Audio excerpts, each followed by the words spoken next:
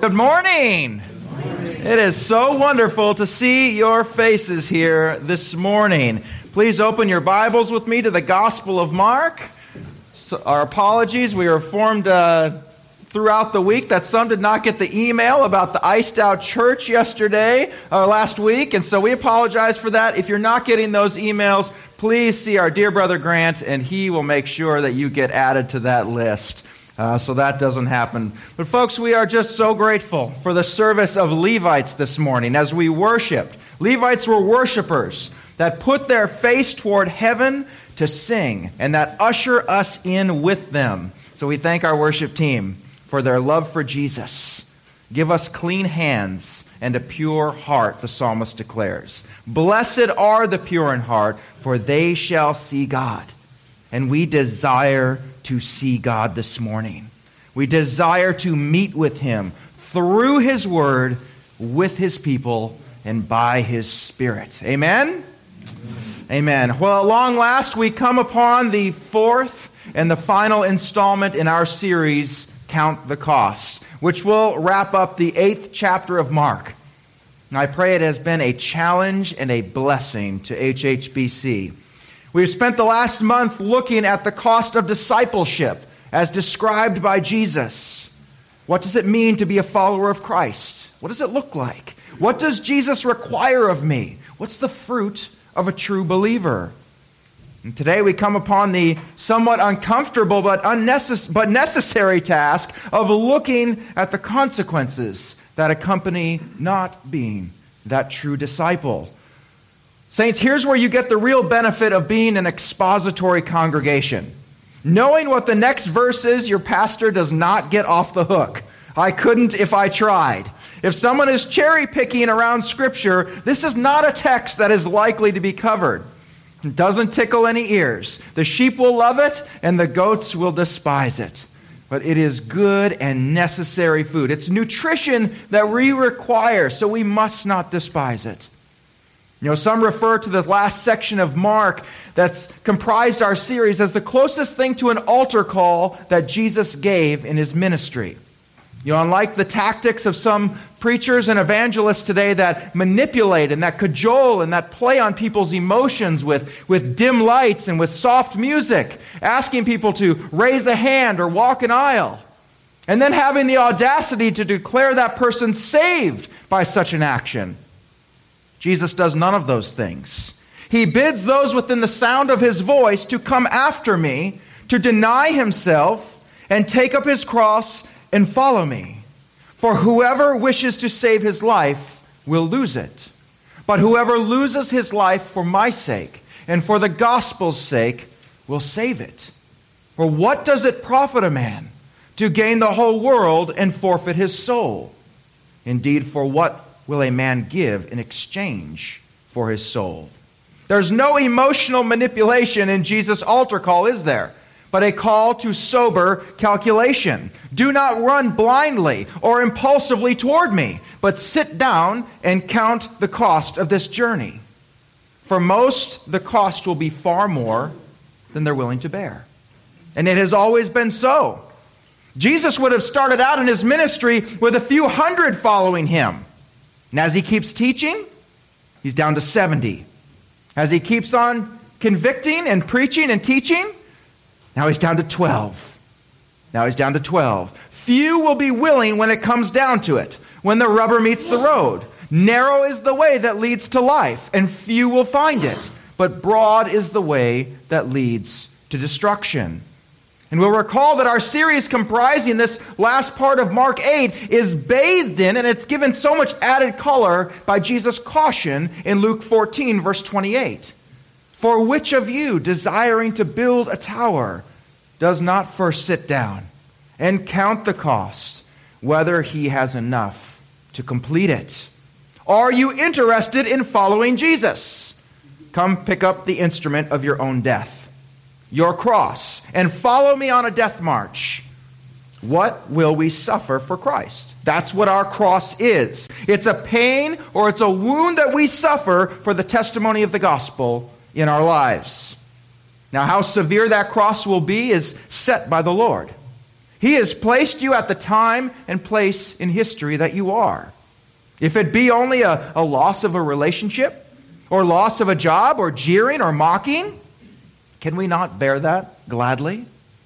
This is a question and a challenge that must be given by our Savior for those who would come after him. Jesus promises us in his word that in this world we will have trouble. But take heart, because he's overcome the world. Trouble comes our way as believers. We can count on it. A disciple is not above his teacher, nor is a servant above his master. If they persecuted me, they will persecute you. And as Christians, let's just be honest. We're shocked every time it actually happens, aren't we? Even more common, we look at the strife that happens in our life, or the pain that comes from our testimony. We look at the trouble that Jesus says will come from naming my name, and we think that God is punishing us for something. No, we're commanded to sit down now and count the cost, because trouble will come. And the most effective and fiercest soldiers on the battlefield are those who are already committed to death.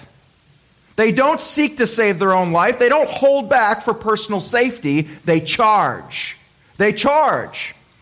In his book, One Crowded Hour, Tim Bowden, he describes a remarkable exchange that happened in Borneo in 1964. There were these Nepalese fighters that were known as Gurkhas. And they were asked if they would be willing to jump from airplanes into combat against the Indonesians.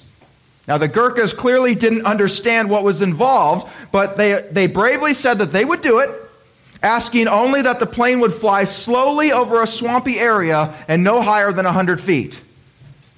When they were told that the parachutes would not have time to open at that height, the Gurkhas replied, "Oh, you didn't mention parachutes before."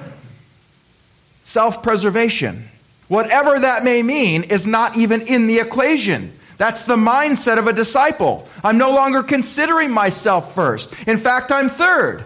First God, then others, then self. And as I was thinking on these levels of priority, I couldn't help but draw parallels to theological convictions that we all talk about so much at HHBC. I remember when Dr. Moeller, he wrote an article about theological triage. Many in here know it. He broke different theological topics into primary, secondary, and tertiary matters. Now, primary doctrines are ones that we must hold to, that we must agree on. Things like the Trinity, the virgin birth, justification by faith, the authority of Scripture, the humanity and the deity of Jesus. We hold to these with both hands, clinging for dear life, and we will die on this hill. And many have. Many have, literally. Those are first. We're jumping out of the plane with no parachute, if need be, on the primaries. Now, secondary issues would be something like maybe modes of baptism, infants, etc. These are issues that fellow believers can disagree on, but it may make fellowshipping in that church maybe difficult for some. And finally are the tertiary issues, our third level triage. That comes last.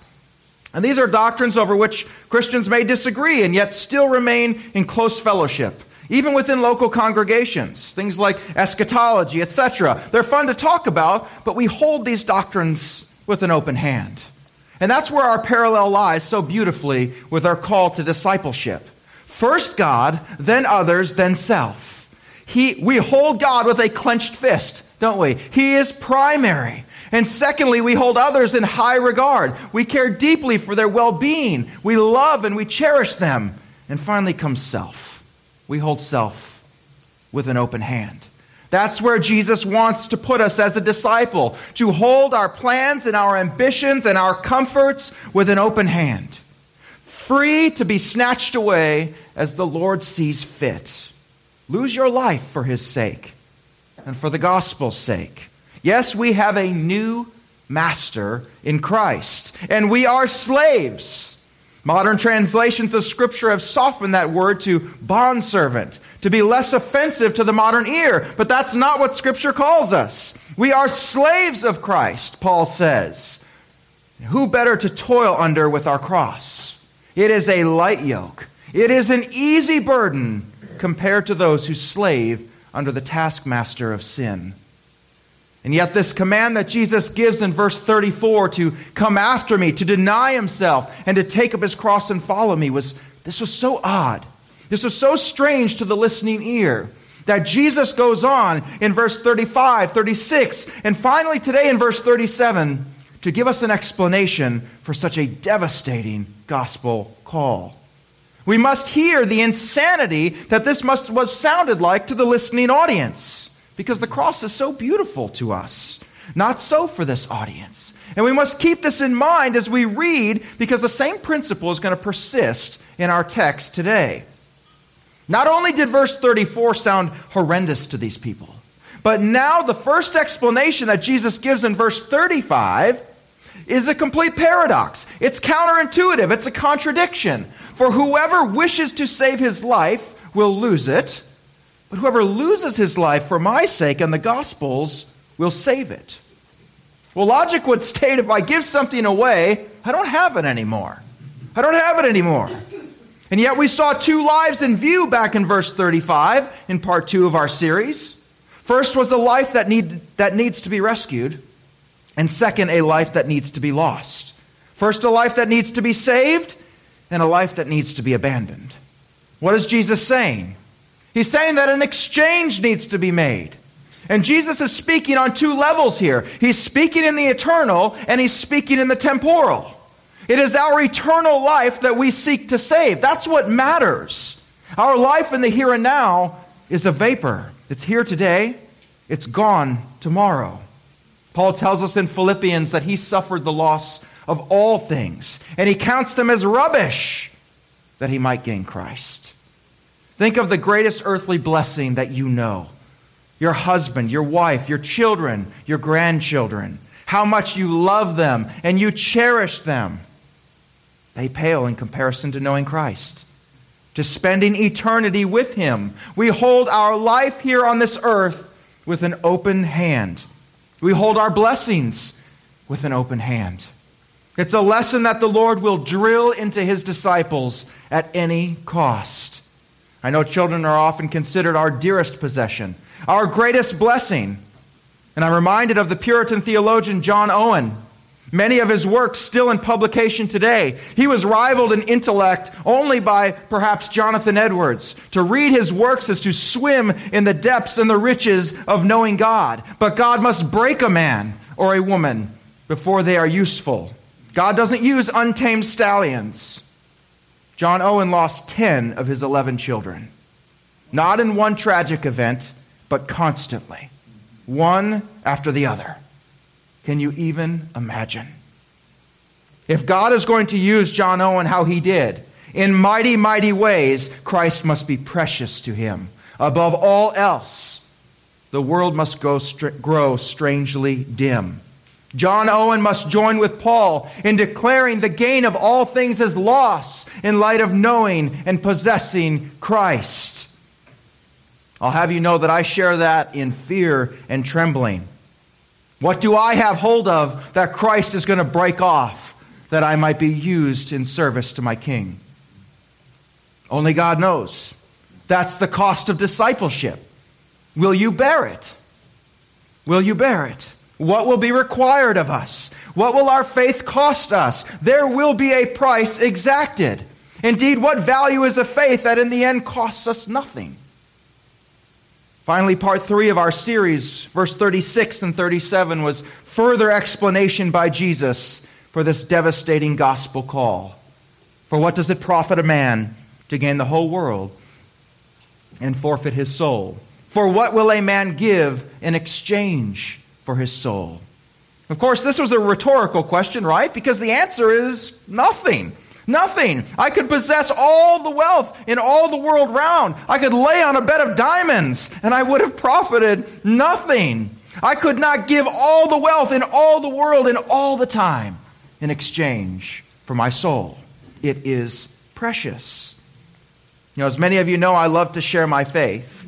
And what we find in today's world is less of a hostility toward the gospel and something far worse. Apathy. Apathy. They don't care. They don't seem to care about their eternity. They have no care for their soul.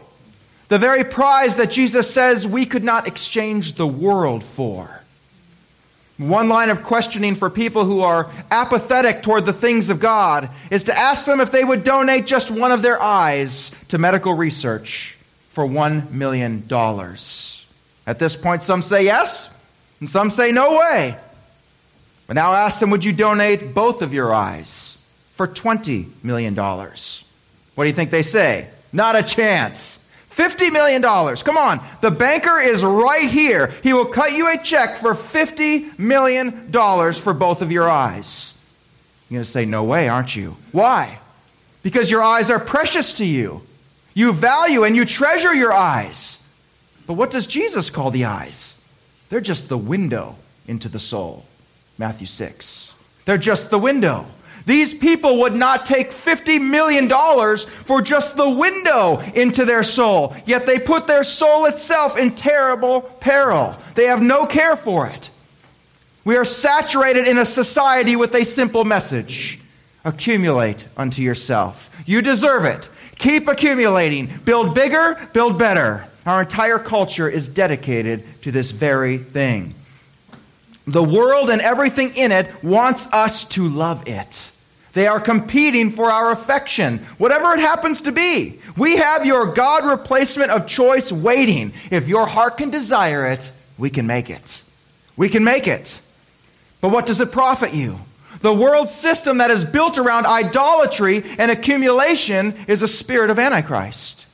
We saw in part 3 how these are irreconcilable worldviews. We have repeated every Sunday in this series that we cannot hold Christ in one hand and the world in the other. It's a fool's errand. In the end, you will wind up with neither.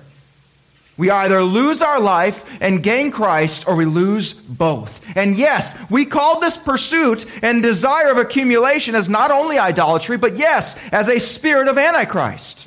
Most were shocked last week to hear us tell of an interview with a top warlock in the Church of Satan. An interview that's readily available online to watch. He was asked if he could summarize the Satanic Bible in one sentence. What would it be? And as you recall, he replied without hesitation, enjoy life in the here and now.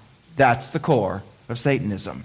Not animal sacrifice or every Hollywood embellished scene you can think of. No, enjoy life in the here and now.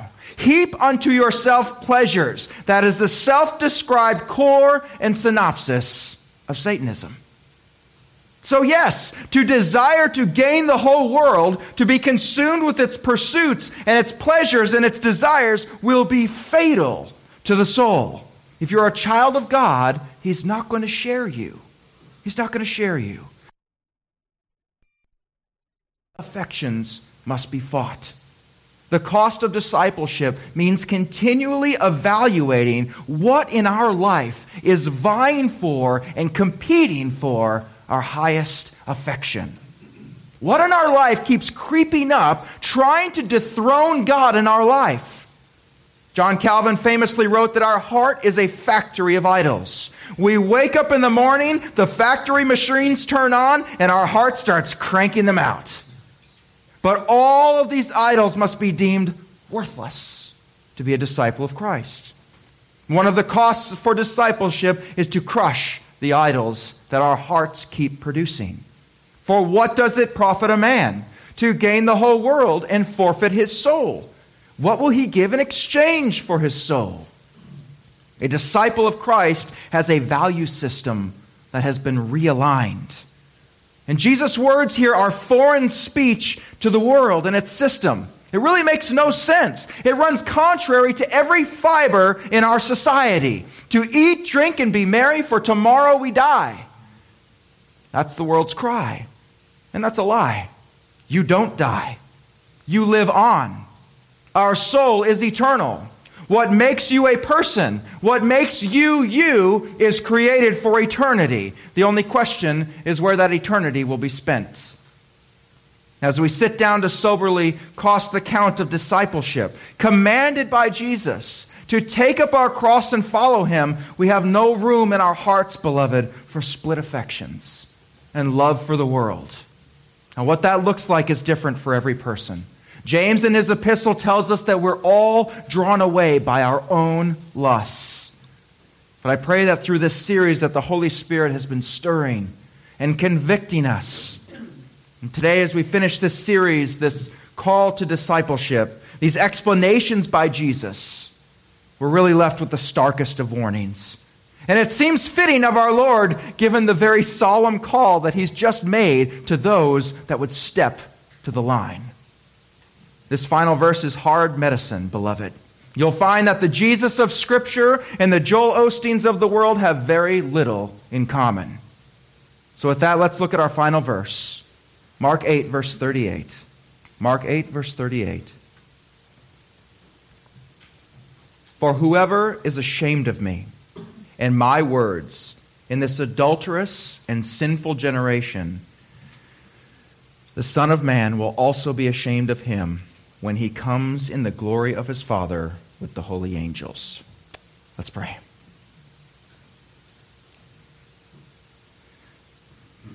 Lord, it seems that You have set us up in Your gospel to continually need to cry out for soft hearts. Lord, to continually need to cry out for ears to hear and eyes to see. Because, Lord, we cannot process these things. Lord, this high call of discipleship we cannot do on our own. Lord, this requires the work of the Holy Spirit. This requires a new heart. This requires a new life. This requires being born again to do. Heavenly Father, we ask that You would abide to Your word this morning. Help us to hear. In Jesus' mighty name, amen. Well, many are familiar with the names of some of the biggest reformers in our history, like Martin Luther, etc., and of course, all demonstrated immense courage in the face of certain harm. But one of the lesser-known reformers, almost a forerunner to the reformers, was a pastor by the name of Jan Hus. And he pastored in Prague around the year 1415. And Jan Hus was deeply impacted by the work of Wycliffe and had such an impact on later reformers that Martin Luther actually referred to himself as a Hussite after reading the works of Jan Hus. Jan was committed to the gospel. He preached the true gospel of justification by faith alone, of the need for repentance. And for his message, Jan Hus was sentenced to be burned at the stake. Now, Jan's last name, Hus, in Czech means goose. And he would actually refer to himself as the goose. And ever true to form, upon his sentencing to death by being burned at the stake, he proudly proclaimed, "You are about to cook a goose." He was not ashamed. As the flames engulfed his body, he was heard praying Psalm 25, "O my God, I trust in Thee. Let me not be ashamed." Jan's greatest fear was that he might be found ashamed of his master. Death, even a horrible death, was a distant third in the mind of this disciple. No doubt it's texts like ours today that could have been running through this great reformer's mind as he was led off to the stake. Let us see this morning what reformers like Jan Hus saw. Looking back to our text here, verse 38. Let us not be too hasty to miss our first word here. One of my favorite words. For. As a reminder, look down in your Bibles. Look at verse 35. First word. For. 36. For. 37 and 38. For. Right? These are dangling explanations that are attached to the previous one. This gospel call in verse 34, at the beginning of our series, that made no sense to the crowd. Right? We get verses 35, 36, 37, 38 hanging on each other to explain this call of Jesus. How many have ever played with a toy called Jacob's Ladder when you were growing up? Huh? You take one block at the top, right, and all the rest fall down connected to each other. All right, that's the format of this text. We hold verse 34, and down fall the rest. So here we have our last and final for. Our final explanation as to why, if anyone wishes to come after Christ, he must deny himself, take up their cross, and follow Him. Final explanation, verse 38. For whoever is ashamed of me and my words. Pause there. Saints, we're going to have to go knee-deep in the culture here to understand what Jesus is saying here. For most of us in our culture, in 21st century America, it causes us to read this wrongly. Now, I can almost guarantee that when we hear the phrase, being ashamed of Jesus and his words, our American mind immediately ran to every time we failed in our boldness to maybe speak up for Christ. Right? Every time we should have opened our mouth to speak the truth, but our heart failed us. Weak evangelism. If I'm ashamed of him, he'll be ashamed of me. That's what the Bible says. Well, not to take you off the hook from the conviction of the Holy Spirit in that area, but that's not what Jesus is saying when he speaks of being ashamed of him. We have to understand the culture here. Ancient Israel was known as an honor-shame culture, and it was defined through patron-client relationships. Almost all societies in the ancient world functioned on the societal categories of honor and shame.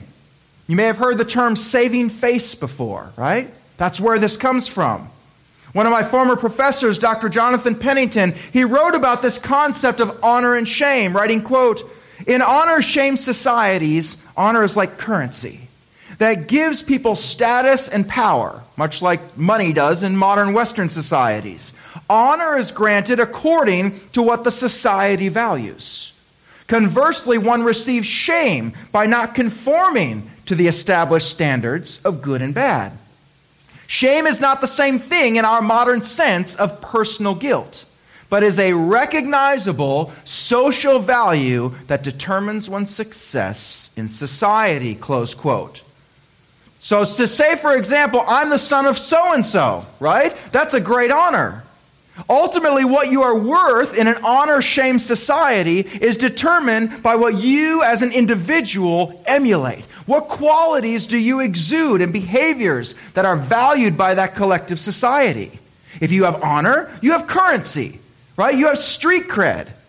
You're not held, if you don't, you're held in shame. If you are ashamed, meaning you are ashamed and you are held ashamed. Do we see the difference here? So Jesus is not talking about a sense of inner guilt when you didn't speak up for Jesus at the water cooler when he knows that you should have.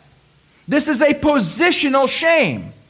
So in order to understand positional shame, hang with me here, we have to understand the patron-client relationship that I just mentioned. The honor-shame culture and the patron-client relationship were joined at the hip in ancient Israel. Most people in ancient Israel were very poor. So the economic structure basically had the top 0.0001% that had all the wealth, and the rest were extremely poor. There was no such thing as a middle class in ancient Israel. There were no social safety nets. There was no upward economic mobility. You were either very, very elite or you were very, very poor.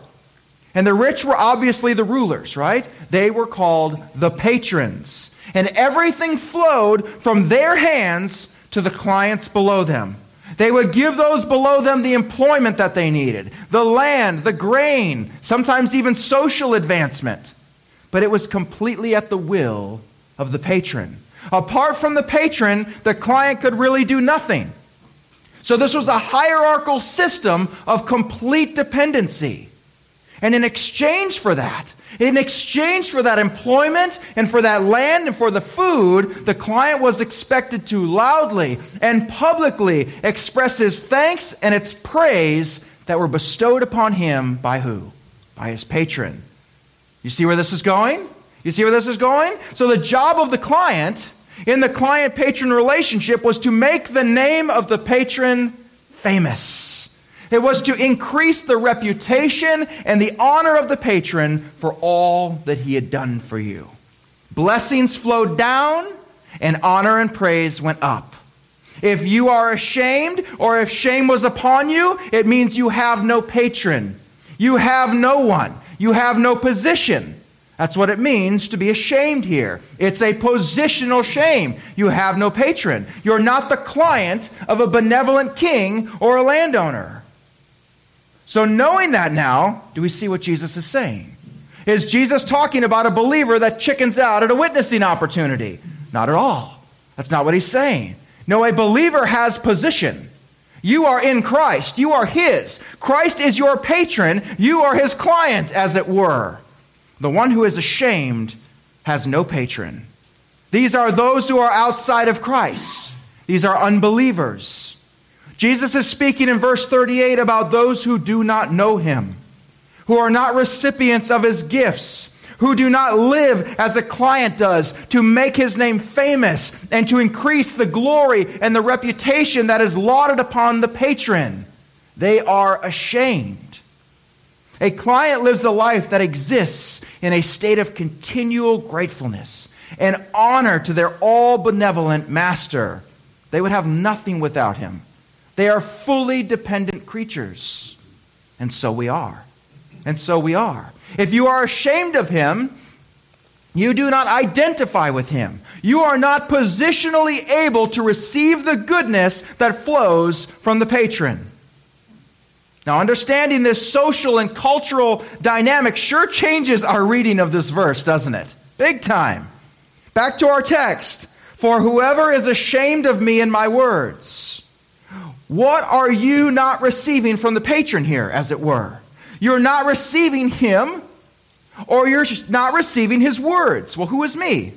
Me is Jesus. What are his words? The gospel. Paul tells us in Romans, for I am not ashamed of the gospel, for it is the power of God for salvation to everyone who believes, to the Jew first, and also to the Greek. I am not ashamed. I don't live in shame. If you do not receive my words, you do not receive me. You reject me to your shame. To reject the word is to reject the word giver. Because in the beginning was the Word, and the Word was with God, and the Word was God. The Word of God made incarnate. You cannot separate God from his Word. Say, well, Pastor, I'm not much for all that Bible reading, but I sure do love Jesus. Well, not as much as you might think. God does not separate himself from his Word, nor can we. For whoever is ashamed of me and my words. Where and when? Back to our text. In this adulterous and sinful generation. Well, here Jesus is going after the religious elite once again. It's an epic slam. You think you're holy, that you're preserving God's laws, and that you're preserving his ways, but you're a miserable wretch. Your generation is sinful and adulterous. But we're Israel. We're God's chosen people. We're better and we're separate from everyone else. And Jesus says, yes, you are. And you've made her into a harlot. You are idolaters. Your entire rabbinic system is a legalistic mess of idolatry. You live in unbelief of me. You are ashamed of me because you are a sinful and adulterous generation. You will not see, so you cannot see. You cannot be my disciple. And if you are not my disciple, what is the result? I'm going to read the last part of our text as one. The Son of Man will also be ashamed of him when he comes in the glory of his Father with the holy angels. Wow, there's a lot to see there. Well, big picture here first. When we just read that last part, what came into your mind? When the Son of Man comes, coming in glory with his Father and the holy angels, what are most of us thinking about right now? You're probably envisioning the second coming. That's our natural reading of that, isn't it? It's our natural reading. And in some extended sense, we could say, okay, but question, would the second coming of Christ been the understanding of the first century Jew hearing this? Of course not. They wouldn't have a clue what you're talking about. Forget a second coming. We're still waiting for the first coming. So as hard as it can be sometimes for us, we cannot bring our 21st century reading into our Bible. So what did a first century Jew hear when Jesus said this? Well, our first clue is how Jesus refers to himself as the Son of Man. Our hearers' minds are not going to go to the second coming. They're making a beeline for Daniel 7, 13 and 14. This passage describes Daniel's vision of a Son of Man who is seen coming. He's being presented before the throne of God, where he's given universal and eternal sovereignty over all nations. This scene takes place in heaven, where we see the presence of the Father and of angels. We're in the angelic court, where God is on his throne, surrounded by the cherubim and the seraphim. And its focus is on the enthronement of the Son of Man to rule over the earth. So the ear of the hearer has Jesus connecting himself to this Old Testament prophecy. He's saying, I'm God. I'm going to be high and lifted up. I am the ultimate judge. What you do with me on this earth will determine what I do with you on that day. Because it is appointed unto men once to die, and then the judgment. Hebrews 9:27. You will either come before the bema seat of Christ for welcome and reward, or you will forcibly bow the knee before the great white throne judgment. If you are ashamed of me, you have no part of me. I have no part of you. If my words cause you shame, if you do not embrace them publicly and willingly and enthusiastically, you have no part of me. Adrian Rogers once said, quote, you're not going to slip into heaven as a secret disciple. He hung naked on a cross for you, close quote. Yes, Jesus is speaking about unbelievers in this passage. Yes, he is speaking about them, but he is also speaking to us. He is speaking to his disciples in this scene who love him and who have confessed him. And we see embedded in Jesus' exhortation is a warning for those who name Christ, who identify with his suffering and death. Beloved, the underlying question for us, the undercurrent for the confessed believer is, what are you afraid of? What are you afraid of? Proverbs tells us that the fear of man brings a snare. J.C. Ryle lamented, quote, there are thousands of men who would face a lion or storm a beach if duty called them and fear nothing, and yet would be ashamed of being thought religious and would not dare to avow that they desired to please Christ rather than man. Wonderful indeed is the power of ridicule. Marvelous is the bondage in which men live to the opinion of the world. Close quote. We've taken up our cross, beloved. We're on our death march. What heed do we give to the heckling crowd? None. We give it none. You know, earlier in our series, some may recall A.W. Tozer when he was asked what it means to take up your cross. What does it mean to be crucified with Christ? He said three things. Number one, a man who is crucified is facing only one way. Number two, a man who is crucified is not going back. He said goodbye. And number three, he has no further plans of his own. No further split affections, beloved. No more fence sitting. No more playing footsie with the world. You're facing only one way, disciple. You're not going back. You've said goodbye. Your plans are no longer your own. That's the cost of discipleship. Count the cost. If we are not holding the world in one hand and Christ in the other. This world and what it has are not our reward. And we must stop trying to make it so. If the world is our reward, then the world is our patron. They're our patron. And we are not a client of Christ, but of the world and of its passing thrills.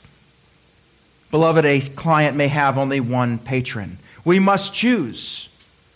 Choose you this day whom you will serve. Count the cost. As we close, there was a young African man some time ago who was martyred terribly in Zimbabwe for his confession of Christ. And on him he had a notebook that was later found. And inside of it was written the following, quote, I'm part of the fellowship of the unashamed. I have the Holy Spirit power. The die has been cast. I have stepped over the line. The decision has been made. I'm a disciple of Jesus Christ. I won't look back, let up, slow down, back away, or be still. My past is redeemed. My presence makes sense. My future is secure. I'm finished and I'm done with low living, sight walking, smooth knees, colorless dreams, tamed visions, worldly talking, cheap giving, and dwarfed goals. I no longer need preeminence, prosperity, position, promotions, plaudits, or popularity. I don't have to be right, or first, or recognized, or praised, regarded, or rewarded. I now live by faith. I lean in his presence, walk by patience, and uplifted by prayer, and I labor with power. My face is set. My gait is fast. My goal is heaven. The road is narrow. My way is rough. My companions are few. But my guide is reliable, and my mission is clear. I won't give up, shut up, or let up until I have stayed up, stored up, and prayed up for the cause of Jesus Christ. I must go till he comes, give till I drop, preach till everyone knows, work till he stops me, and when he comes for his own, he will have no trouble recognizing me, because my banner will have been clear. That's the call of discipleship, beloved. Those are the words of a disciple who has counted the cost. If anyone wishes to come after me, he must deny himself and take up his cross and follow me.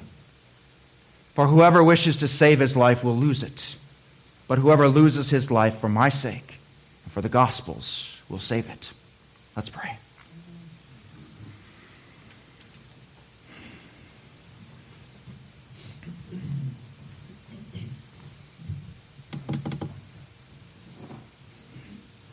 Holy Spirit, we are in desperate need of you. Lord, to do a work in our hearts. Lord, this is an arrow that needs to find its mark in each individual heart. Lord, I don't know the needs of everyone here, but you do. Lord, you know where our affections are split. You know what has held us back from being the disciple that you've called us to be. Heavenly Father, we ask that these words would go down deep, that we would carry them with us, that they would keep us straight and true, Lord, in the days ahead. In Jesus' mighty name we pray. Amen.